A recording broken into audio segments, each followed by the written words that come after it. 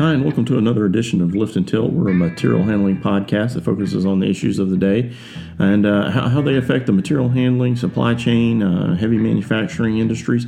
And we do so over a adult beverage. Today we're drinking Molly Duker, which is a Shiraz wine out of Australia. And it's kind of funny when we were looking at the bottle, I noticed that the boxer had 2 left gloves on, and I thought it was a mistake on the part of the illustrator or what have you. And actually, when we got to looking at it, Molly Duker evidently is a colloquialism or term for a left-handed boxer, and so they drew the boxer on there with two left hands. So anyway, I just thought it was funny. It was obviously a purposeful thing that they had done. Molly Duker is, like I said, is a Shiraz. The alcohol by volume on this is a little over 16%. So, you drink a couple of glasses of this and you may feel a little punch drunk. No pun intended there. But in all seriousness, talking about what actually is the purpose of the podcast today, we're talking about kind of the talent shortage. Even though we're in a pandemic and there's more people that are unemployed than ever before, there still seems to be a shortage of labor shortage when companies are looking to hire for those types of industries, and part of it is driven by the fact that there's this need and want and necessity for kind of these digital transformation, and all of that's been sped up because of the pandemic. Companies are looking harder at artificial intelligence, machine learning, automation, all of these things that can make their organizations more resilient and impervious to things like the pandemic. That was a big shakeup for a lot of companies, and they're trying to shore up those weak links so that moving forward that their company is more sustainable and easier to manage and hopefully more successful. But when you're looking at how you're going to implement those types of things, a big part of the puzzle is the talent and the labor part of it. Is can we find people that have the ability to work in a digital environment, that have those critical thinking skills, that have the ability to utilize digital tools. I think as companies, we really get caught up a lot in how in the tool itself. Look what this can do. Look at this technology. It's going to transform our industry. And those things are true, but organizations are built around people. They're not built around technologies. And if you're using those items as a competitive advantage, they're very easy to overcome. The barrier for entry that they represent isn't very high because any other company can go out and buy these off-the-shelf items or bring in a consultant or whatever it might be to implement these technologies, and then they're on the same path that you are. What really is going to separate you between your competitors are the people that are executing it. It's not always so much the how, but the who. And so this article that we looked at, it talks about that so much of the focus is on the software and the technology portion that many times we forget about the people that make these things possible. And, as we look at, digital is kind of a key transformation lever. People are grappling with this. How do we find and recruit the younger tech-savvy workers? Can we retain our current talent because we're in this transition phase between having this brain trust of people that have been there for a long time and have the knowledge that we need to produce widgets or what have you, and a workforce that can come in that can potentially take this process and make it more efficient and more effective moving forward. So it's not really just a transformation of today, but a transformation of tomorrow. Where are we going? And it's really the people and not the tools. When we look at, starting kind of this transformation process, particularly with the people that are currently already on your team, there's a lot of fear. When change happens, it triggers kind of a survival response, and it helps us problem solve against a threat. And a lot of times when you bring in artificial intelligence, machine learning, robots, automation, whenever you bring in those things, there's a fear that these things are being brought in to replace. That it's going to reduce the number of people that are working there. It's going to take jobs away, and that's a natural response. It's one you should expect if that's what you're looking to do. But how do we approach that differently? Well, one of the things that we've seen time and time again, that for these kind of successful transformations, is you have to get people that are willing to embrace the opportunity. And it's what's known as kind of a thrive response. How do you get people to collaborate and innovate and kind of work differently, and be leaders and understand that that you can make your workforce understand this and become resilient and have a willingness to employ and learn new skills. And what are the building capabilities? It's not just technology, but it's our ability to adapt and to change to that environment. Now, you're obviously going to have traditional learning and development approaches that are going to have on-the-job opportunities to ensure growth, and a lot of times that happens in kind of a classroom type setting, and many times we don't get the type of results we want out of that. And we think maybe a better way to engage in how this is done is to make little focus teams, whether that be task force or what have you, groups of kind of cross-functional people to come together and tell them what the problem is. Tell them, we want to increase our production. We want to double it, and we want to be able to do it in either the same amount of time or half the time, or with fewer inputs or fewer financial resources required. And let them look at what's being done, because more likely than not, the people that are actually on the floor, the people that are actually doing the work, can probably tell you where the pinch points are. They can probably tell you where the inefficiencies are. They know this. They do this day in and day out. They know what makes their job more difficult. And by engaging them, you're psychologically bringing them into the solution. And I'll give you an example of that. If you tell me that you're changing my entire workflow and how I'm going to do it, I'm probably going to be a little bit upset, a little miffed, and be very distrusting of you. But if you bring me in and you ask me to help you find a way to do this better, I'm actively engaged in that process.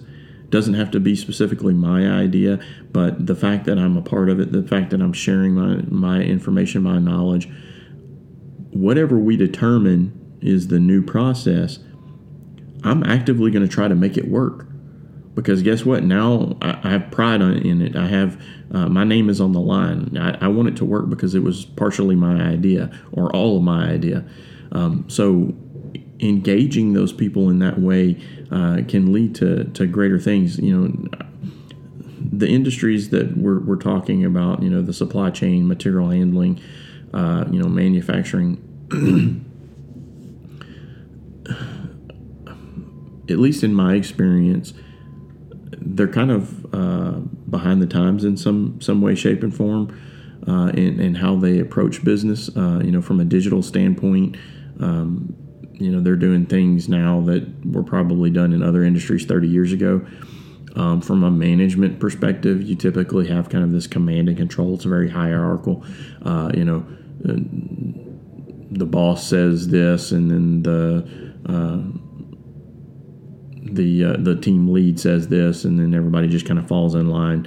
And there's this kind of chain of command. And that's great, except for the fact that usually the person that's making the decision in that type of management situation isn't the guy that's working on the line. He is not in the day-to-day to see everything that happens.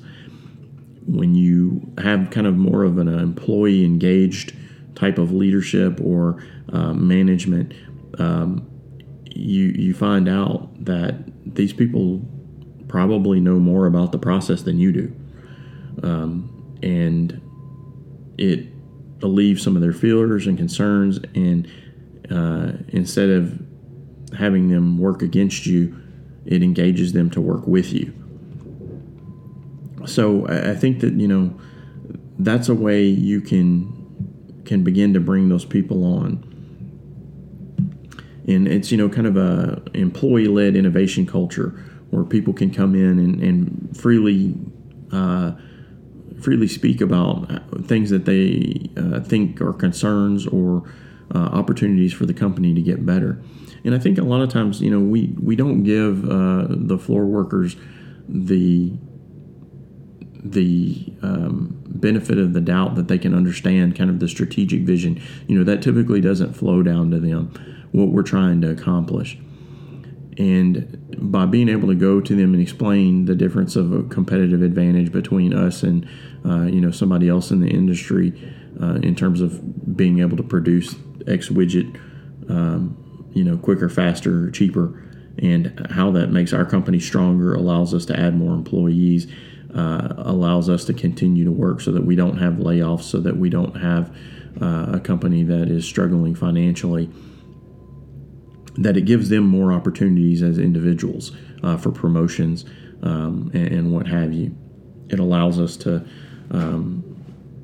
share those benefits with the company as a whole. But even going further, this entire topic is about recruiting talent that we don't currently have, that maybe is younger, maybe doesn't quite fit the mold of what we've done in the past. And again, I'm going to share some personal examples. I've worked in marketing for over 20 years, which is definitely a white collar job. I work on a computer every day, kind of geeky, nerdy type of position where most people would probably see me as that. But all of the industries that I've ever worked in have been in very blue-collar, kind of manly fields, where you get dirt under your fingernails and grease and what have you. I've worked in agriculture, I've worked in construction, I've worked in manufacturing, all while doing marketing. I'm not saying that I was, a field worker in construction or agriculture or on a manufacturing floor, but I was around those people in that industry. Everybody in my family is blue collar. They came from the oil and gas industry. I'm the only person in my family ever to go to college. So it's kind of a different thought process. And I think whenever we're talking about, hiring the type of people that maybe have a skill set maybe that's a little bit closer to some of the things that I know how to do versus somebody that is extremely mechanically inclined, and has those hard skill sets that maybe they're not going away, but maybe aren't used to seeing kind of this digital transformation or digital tools on the floor, working hand in hand with these folks. I think sometimes there's a disconnect, and what I mean by that is, whenever I've had several jobs where I've gone into, and I've had people, at one point in time I drove a Chevy pickup truck. I had some people that were very much the very manly men. They worked on mechanical things. They went home in Nomex and were greasy. That would come into my office and they'd tell me they liked my truck, but told me that I shouldn't be driving it, that I should be driving a smart car. And I understand a good ribbing. I have no problem with that. But I think there's always the risk there that you are alienating people, that somehow because they have a different skill set than you, that they are other in some way, shape, or form, particularly in this industry. I'll give you another example. Obviously, I work on a computer. That 95% of my job is working on a computer. Obviously, I know how to type. I've had people come in and insinuate that that I must have had some kind of femininity or what have you to have taken a typing class to learn how to type. It's not a big deal. It doesn't hurt my feelings any. But at the same time, I can certainly tell you that I have felt like I was not part of the group, that I didn't fit in, that for one reason or another, I was seen as apart from the group. Yes, I worked there. Yes, I was someone in the company, but that I didn't fit the mold. And in some cases that I wasn't welcome. And I think that happens a lot. And when we're talking about trying to hire people that are digitally talented, that have this skill set, maybe they have gone to college, maybe they have some skill sets with their hands, but they have this technology background, that you have to somehow find a way to make sure that it's inclusive. That while, yes, good-natured ribbing can make you feel part of the group, that it's done in a way that isn't alienating, I guess. And I think that there's a lot to be said for that. A lot of these people that have these digital skill sets that are coming out of college, we've talked about it in the past on the podcast, manufacturing kind of these what are traditionally considered blue-collar type industries aren't seen as sexy to college graduates. But that's not true. There's a lot of things that are changing. These digital transformations are going to make working in these positions and working in these industries much more attractive, but you have to kind of get over that hump. We kind of have a chicken or the egg scenario. Well, we can't implement these digital transformations because we don't have the right people, but we can't get the people because we don't have the technology or the workforce that is welcoming or inviting of these types of people. It's a tough nut to crack. But I think kind of looking at kind of an employee-led innovation culture, one that is inclusive to groups from all different walks of life, and explaining to your current core set of employees as well as employees coming in, kind of the strategic vision and what is the purpose of the business. And the purpose of the business, and when I say that, I don't mean it's to produce X amount of widgets and to sell so many of them for X amount of dollars. That's not motivating. That's not inspiring. That's not what people want to hear. We live in a society today that is not invigorated by, I go to work, I do my job, I pick up my paycheck, and I go home. People want to know that what they're doing is for the betterment of humanity in some way, shape, or form, whether that's societal change, environmental motivation, whether it's just making it easier for goods and services to be moved from one place in the country to the other, so that when disaster strikes, like the pandemic, that we have the ability to produce the necessary medical equipment and move it across the country as efficiently and quickly as possible. That in itself is a difference in the times that we're currently living in. And I'm going to give you an example of a couple different companies. And you don't have to agree with how they approach things. That's not what this is about, but it's about pointing out that they do have a purpose, and that purpose is not making money or producing X amount of widgets. So we've talked about Patagonia before. Their whole thing's about ethical supply chains. They won't use companies that don't take care of their workforce. They don't use companies that use child labor in producing the textiles that they need for their job, or actually putting the items together to make a jacket or what have you. That's kind of their shtick. They want to be ethical in producing the goods and services that they provide. Another example, this is a food company. If you've ever eaten at Chipotle, they're all about sustainability in the food supply chain. Obviously, Nike, whether you agree or disagree with kind of the societal stance that they've taken, they have a purpose, and it's not just to sell shoes. It's that they feel that there's a greater good there, and that they want to be a company that stands up for what they believe is right. Again, whether that's something you agree with or don't agree with, there's a company out there, I guarantee you, that has kind of the similar views on the world or purpose that you do, whatever it might be.